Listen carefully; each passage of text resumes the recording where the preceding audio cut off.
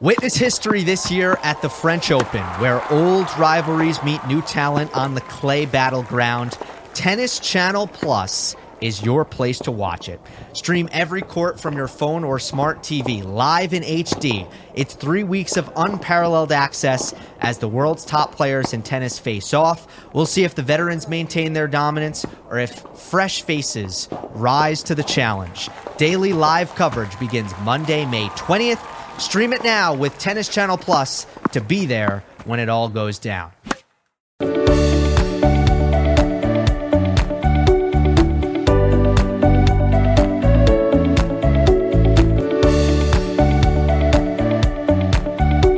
Hello, and welcome back into another episode of Believe in the ATP Tour. I'm your host, Jacob Sersosimo, and today you're listening on the Believe Network. We have some things to get through today. As we go along through these podcasts, I've been thinking a lot lately, and I kind of just am hoping this gives, a lot of people their fix of tennis for the week, because I follow tennis pretty religiously, and I have a lot of apps and a lot of things that I follow on it. And I know not everyone can do that. So I'm just kind of hoping to give you guys a lot of information and really give you my 2 cents on how people are playing and how they're doing certain things and really what's going on. And so I'm hoping that that's what you get out of this podcast. I'm hoping that I see that people continue to listen, and I appreciate that. And I hope that you're getting out of this what you want to get out of this. If not, if you want to hear me talk about other things or go more in depth on certain topics, I'm open to it. So reach out to me. I've put my social media out there pretty publicly at Jacob Sersosimo, both on Instagram and Twitter. I'm open to it. So if you got any ideas, chop them my way, and we'll consider putting them right on this episode, or not on this episode, but right on this podcast. One of the episodes moving forward. But I'm still loving the journey. I'm still loving doing this, and we have a lot of good stuff to talk about. So I'm excited about this one. Let's start in Barcelona. Barcelona is a 500 event, and there were some good names in this one. You look at Stefanos Tsitsipas coming there right after winning in Monte Carlo. He was the 1 seed, and then the 2 seed was Casper Ruud, who's been playing really well on hard court. Now he's trying to translate that over to clay, and a lot of good names in this. What you'd expect for a 500 during this clay court swing. But the top part of the bracket was really, really good. The top part of the bracket had guys like Hugo Humbert, who's kind of had a quiet year, to be honest. Alex de Minaur was there. Lloyd Harris was there. Cam Norrie, who's had a really good hard court season. He was the 4 seed. Alcaraz was in the top part of the bracket, and he was on the same side as Stefanos Tsitsipas, who was also on the same side as Grigor Dimitrov. So a lot of stuff going on and a lot of really good players in this tournament, which makes it a fun tournament to watch, and it makes it a fun tournament, I'm sure, to be at. Stefanos Tsitsipas, the 1 seed, obviously coming off a massive win. He ends up losing to Carlos Alcaraz, and Alcaraz coming off a win 2 tournaments ago in Miami. So it was good to see him make it to the semis and then eventually the finals after he beat de Minaur. Let me get to that match real quick. Alcaraz played de Minaur, and he beat him in 3 sets. Alcaraz loses the first set, and then he's down a break, I believe. He's down 6 or 5-4.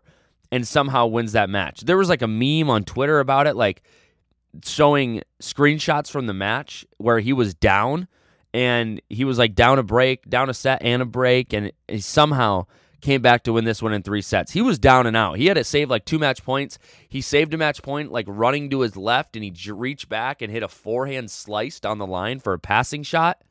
I mean, this guy did unbelievable things in this match. It was insane to watch.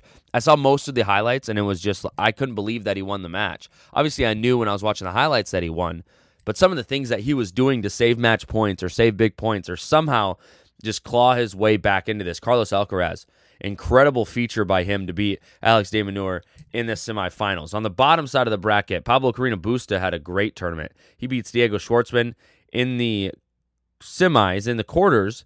Diego Schwartzman actually played FAA, and FAA lost there. I'm really kind of waiting for FAA to really, hit something big here. I'm really hoping for him to do something big. I'm really waiting for him to just, I don't want to say strike gold, but pretty much strike gold and make it really, really far in one of these other tournaments. I know he had a good Australian Open, but I want him to do a little bit more, and we're kind of waiting for that. But Pablo Carreño Busta, he beats Casper Ruud, which is obviously a massive win on clay because Ruud's so good on clay.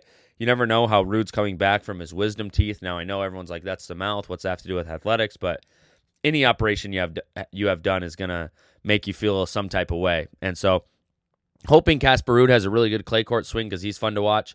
But Carreño Busta, it's good to see him back making headlines and back making it into, the big matches in these tournaments because he is fun to watch and he knows what he's doing. And I kind of hope that he can start. He's another one of these guys on clay that I really hope can start like getting it moving. And I think he can. It's just a matter of will he. But this is a good start for him. He plays Carlos Alcaraz in the final, and Alcaraz wins the final 6-3, 6-2. That is his second win so far in the last month. He wins Miami. He wins this. Let's look at his titles that he's won. He has won 3 titles in 2022. He won Rio, he won Miami, and now he won Barcelona. And then he won one title in 2021, and that was UMAG. So that was a clay court tournament as well. He's won 3 clay, 1 hard, and this is the time where I think he's going to blow up. He already is blowing up. He already is must-watch TV. He already is must-watch at these tournaments. But I think right now is so critical for Carlos Alcaraz to really take advantage of exactly what he's doing and winning these tournaments because he can really cash in on this later. And I think he plays so hard. He plays like a Rafa, where he just plays with so much power, and it's like a heavyweight match when anybody plays him, that I think he can really do, the sky's the limit. He can really do whatever he wants.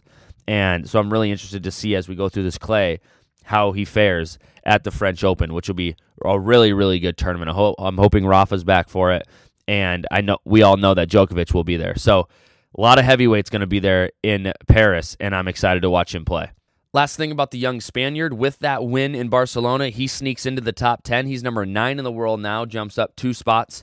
He's now ahead of Felix Auger-Aliassime and Cam Norrie and Jannik Sinner. So he's at number 9 in the world. If he keeps winning the way he's winning, Rublev and Ruud and Berrettini are right in front of him. So he could really make a jump, but he's got to start winning some big tournaments too to really surpass those guys, because those guys will keep moving up. But if he keeps playing like this, he could be top 6, top 5 in the world at the end of this year if he keeps up this power. But he's close to like the Rublev and the Ruud as far as points go. But when you get up near Tsitsipas and stuff, they got so much points from last year that they're going to be really, really hard to catch. And with Daniil Medvedev getting hurt, it looks like, his points will start going down. That could open up another spot. Rafael Nadal's points are going down. That could open up another spot. So it'll be interesting to see how these rankings play out, but I'll keep you updated as we move on and as more people win tournaments and all that jazz.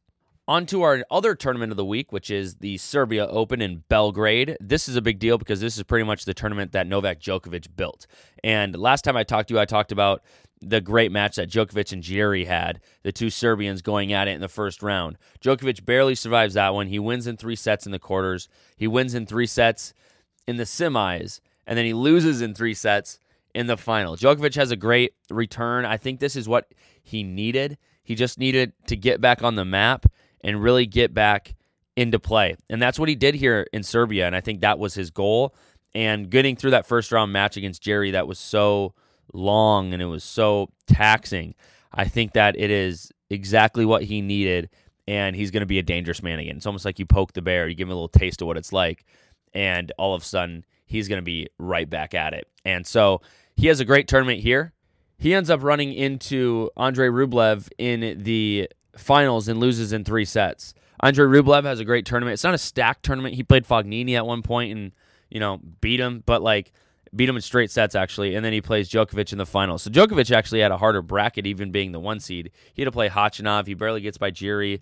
Kecmanovic, he had to play, wins in 3 sets. So Djokovic was kind of taxing in this, but I think this is exactly what Novak Djokovic needed to get back in playing shape right before Grand Slams are just around the corner in a month or 2. So I think Djokovic got exactly out of this tournament that he wanted. He made it far. He didn't lose in the first round. He won some matches, did exactly what he needed to do, and he's got to be happy with how he played at the Serbia Open. But that title goes to Andrei Rublev. I think this is great for him just before going to Roland Garros, because he's going to have to do really well at Roland Garros because he doesn't get to play in Wimbledon this year. Obviously, that's something we talked about in last week's episode. If you want to touch more on that or know more about it, you can go to last week's episode to find out more. But with this title, that is Andrei Rublev's 3rd title of 2022. Wow, I didn't realize he had 3 titles in 2022. Marseille he won, Dubai he won, and Belgrade he won. 2 hard courts and a clay. So looks like he's moving up and up. Unfortunately, his season's going to get split in half with not being able to go to Wimbledon, but that's just the nature of the world we're in, unfortunately, and that is pretty much out of his control. He did comment on it, since we're on the topic. He did comment on not being able to play in Wimbledon, and he pretty much said he and other affected players had a call with the Wimbledon. This was last week. Had a call with Wimbledon last week to discuss their decision that they offered to donate their prize money from Wimbledon to humanitarian relief efforts. So it sounds like that didn't happen. He said a lot more on it. I guess one of the reporters said he was clearly emotional and expressed that he feels like he's under a lot of pressure. And he said he apologized for not being able to fully, express himself clearly as he would like to, especially in English. But he said he spoke from the heart. So that whole thing is on Instagram, or not Instagram. It's on Twitter. Anna Mitric, she posted this whole transcript of that interview. You can go read the whole thing there if you want to.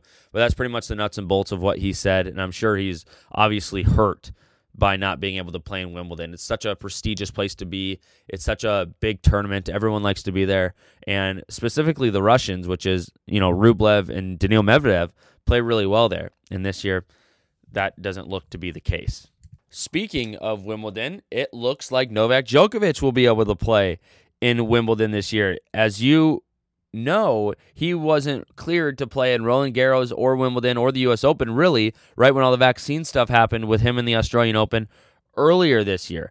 However, he got an exemption into Roland Garros, and now vaccines will not be mandatory for players playing in Wimbledon. So Novak Djokovic will be defending his Wimbledon title as he goes to play on the grass at the All England Club when it comes around in June. So good news for Novak Djokovic, probably some decent news for tennis to get him back on the court and back in Grand Slams. But I'm going to be very interested to see how he plays coming out of, I don't want to say quarantine, but he hasn't played in a long time. We talked about this week, getting back in the Serbia Open. But other than that, he hasn't really been very active on the tour. And so it'll be interesting to see how he does moving forward. But that's just some news about Wimbledon. It looks like Roger Federer will not be playing in Wimbledon. However, Roger Federer came out and pretty much said he's going to be playing in a Swiss indoor event in October. So that seems to be the aim as of now. He's officially entered the tournament, will appear on the entry list with the projected ATP ranking of number 9.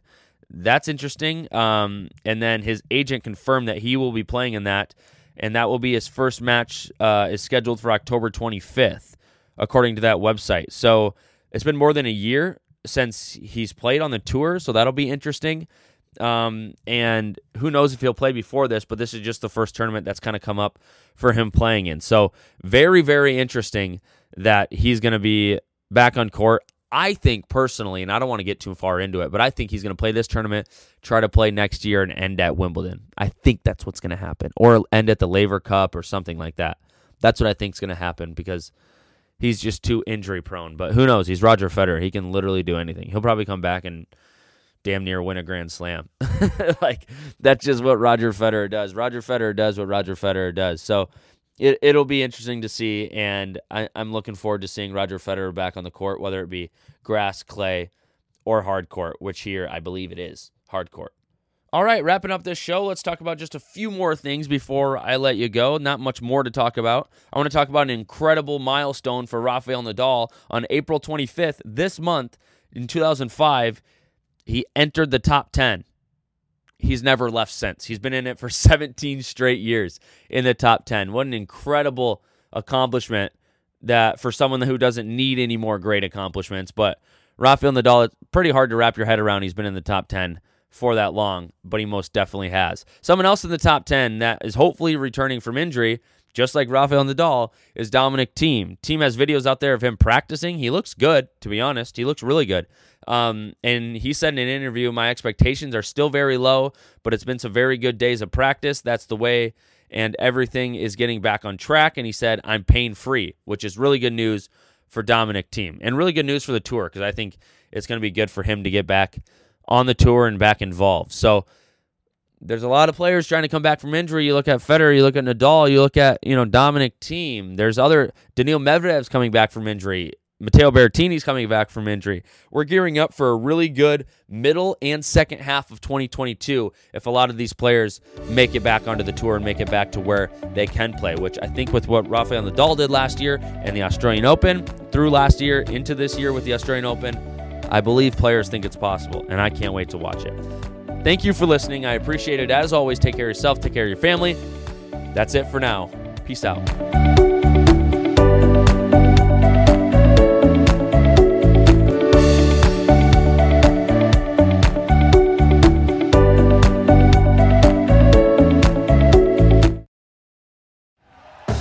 Thank you for listening to Believe.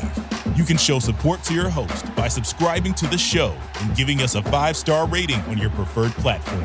Check us out at Believe.com and search for BLEAV on YouTube.